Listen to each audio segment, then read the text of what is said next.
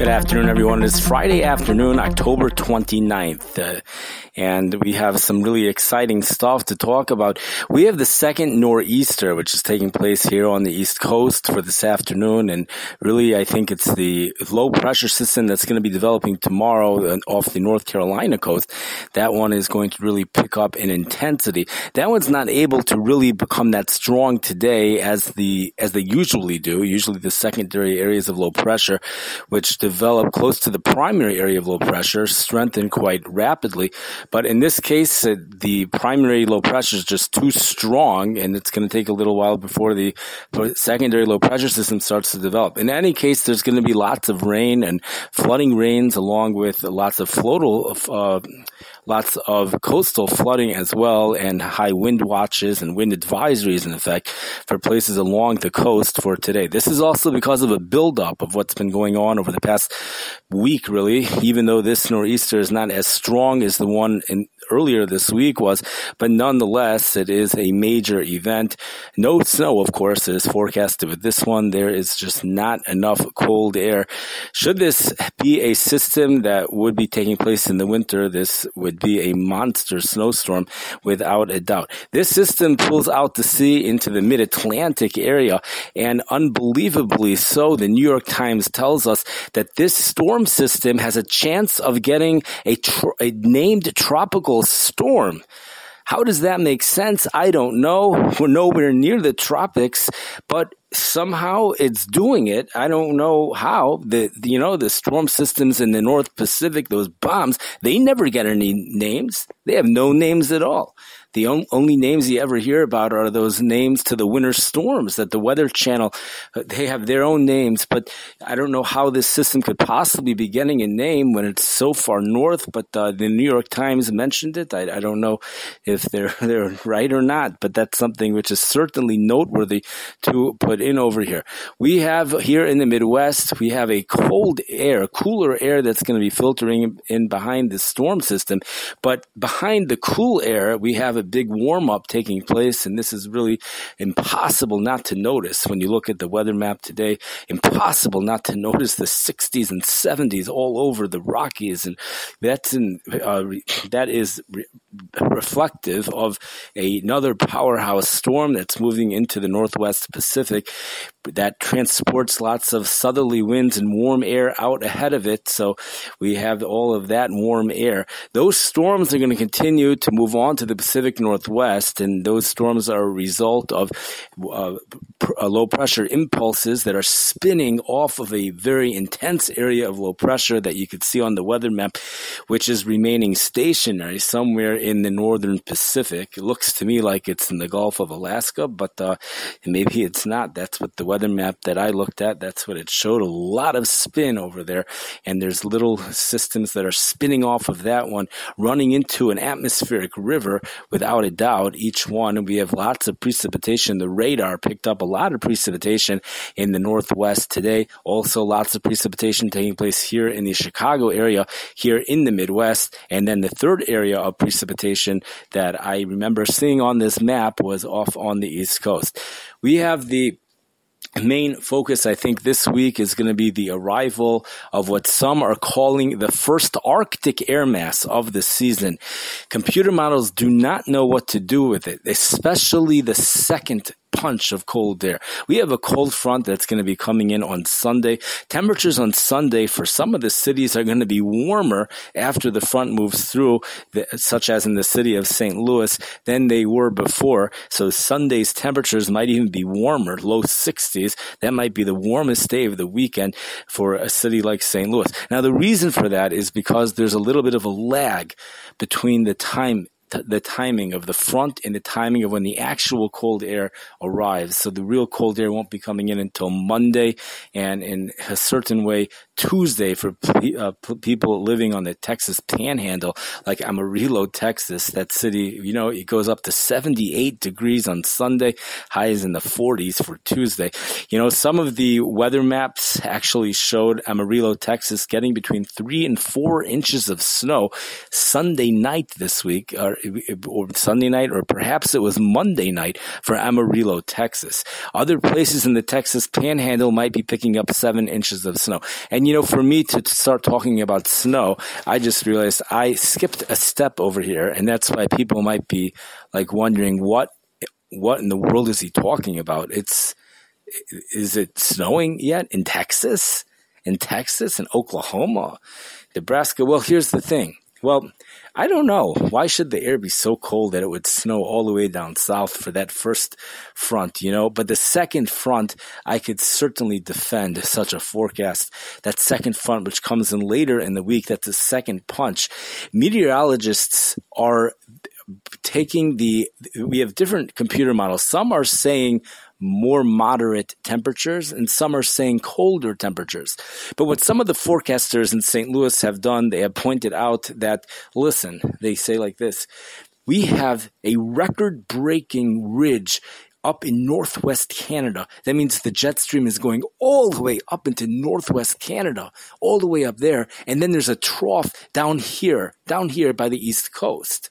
By the East Coast, but it's not really by the East Coast. It actually is going to end up being the Gulf of Mexico in response to a strong storm system that's going to sit there forever in the Gulf of Mexico right by Texas. In fact, it's going to be going this way and that way and backwards and forwards. Then a twin low pressure system develops right next to it. 2 strong low pressure systems in Texas just constantly going this way and that way. Well, the low pressure systems kind of bring the jet stream down. So the trough usually would take place on the East Coast, but this time it's going to eventually come over here into Texas. Now, what's happening here?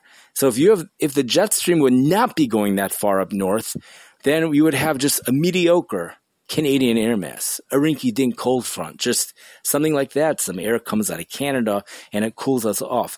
But the air over here cannot come out of Canada. This air cannot originate from Canada. It can't, because that air has been blocked off. This has to be coming from the North Pole. It has to be coming from the North Pole or very close to the North Pole. I don't know what connection this has to the polar vortex.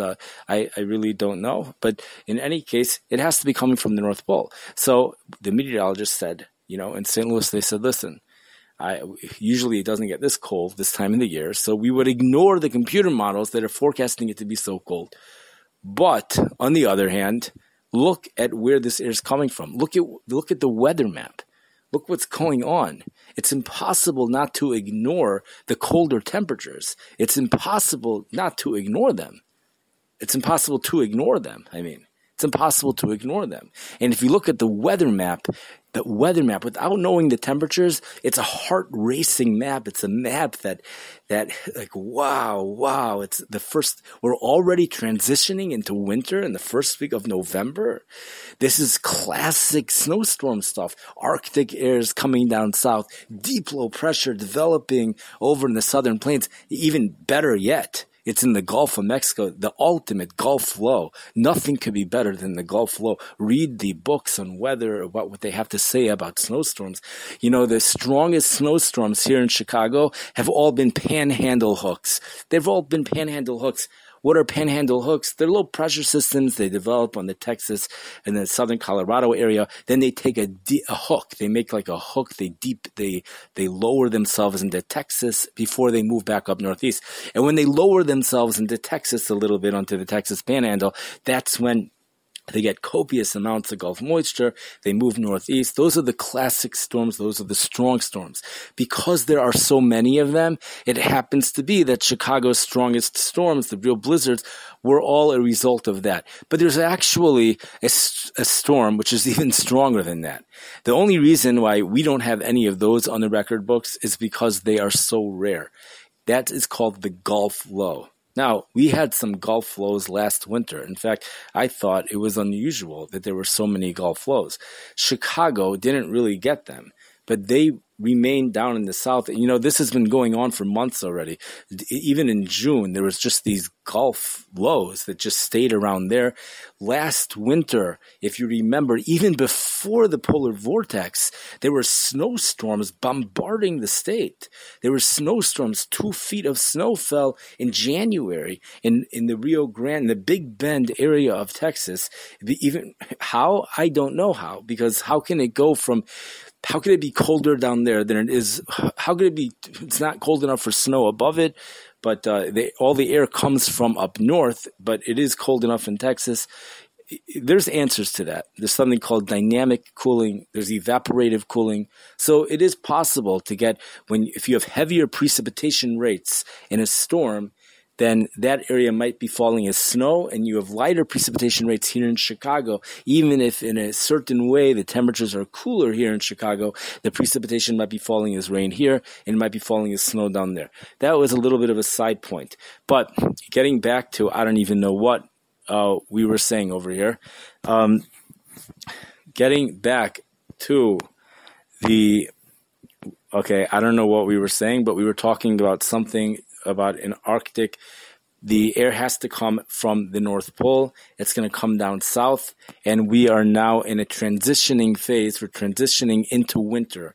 That's what we're doing right now. And that adds a certain level of complexity to the whole situation, because it's very hard to read the models, to know the forecast, to make a forecast with accuracy during a transitioning period, because each season the computer models tend to not be accurate, but they're not accurate consistently in the same way.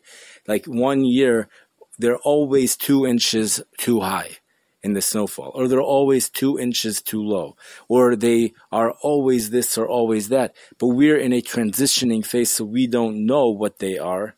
That's one reason why the forecasts are going to be difficult this week. So even if the models are forecasting temperatures to be more moderate, but if you look at the weather map, the map itself is really more heart-racing, and it's more impressive than those temperature, than the numbers. The numbers just show highs in the 40s for here in Chicago, highs in the 40s for Amarillo, Texas. That's getting pretty way up there, but it's 40s, it's only 40s. It's not really snow weather yet, but we are getting a weather pattern which is quite impressive. And if this would be January, we would really be feeling it, and it would really be making headlines. We're getting away with it because it's only early November. So, but it's something to keep an eye on. Maybe things will be more drastic than what currently is forecasted. What is something to keep an eye on is that we do have forecasters that are forecasting 3 to 6 inches of snow from North Platte, Nebraska, this Sunday night into Monday morning. Scotts Bluff, Alaska, probably Nebraska, about an inch of snow over there, and that's something to keep an eye on. And then perhaps later in the week there might be another system, but I think it's generally going to remain down south. For us here in Chicago, and especially for Minneapolis, it's very simple. It's very simple, just cold. We're just cold. I don't know about very cold. The air is coming from the coldest place on earth for the northern hemisphere, but that doesn't mean it's going to be very cold, because the sun is still shining in Barrow, Alaska. If the sun's still shining in Barrow, Alaska, that means the freezer, the nation's freezer, the world's, the northern hemisphere's freezer is not on full blast yet. Granted, the North Pole has no sun; it's night 24/7. But Barrow, Alaska, which has been changed to a city that's no longer pronounceable. You can't pronounce it anymore. I don't know why anyways. But that city, it doesn't set until, I believe, December 11th. So we still have ways to go before the real cold air really starts to build up. Nonetheless, there have been air masses in the first week of November that have popped up here, which have been produced overnight lows around 10 degrees, 5 to 10 degrees. It has happened before, such as in the year 1991, along with a couple inches of snow. There's plenty more to say, but I really, you could hear it on the previous podcast, which, if it's still on there. And other than that, I wish everybody a wonderful Shabbos. For those of you that are living in cities like St. Louis, where the weather's going to be warm, there's a number of forecasters that are telling people just enjoy the warm weather, because indications are that at least for the next 2 weeks, we're not going to see anything like this. Temperatures in the 60s. For many cities, it's in the 60s. Amarillo, Texas, it's going to 70 tomorrow, 78 degrees on Sunday. And I read in some place in Texas that temperature, the Amarillo National Weather Service, there are places that might even be touching 80 degrees. And, this is a city where there was a meteorologist that pulled out the weather map showing over 3 inches of snow later on this week for Amarillo, Texas. Many of the forecasts are not forecasting snow. They're forecasting it to remain all rain. Now, on the other hand, always know that we have seen domes of heat in the month of November. So for the first 2 weeks, it looks like it's cold, but what comes after that remains to be seen. With that, everyone, I wish you a wonderful Shabbos and a wonderful week.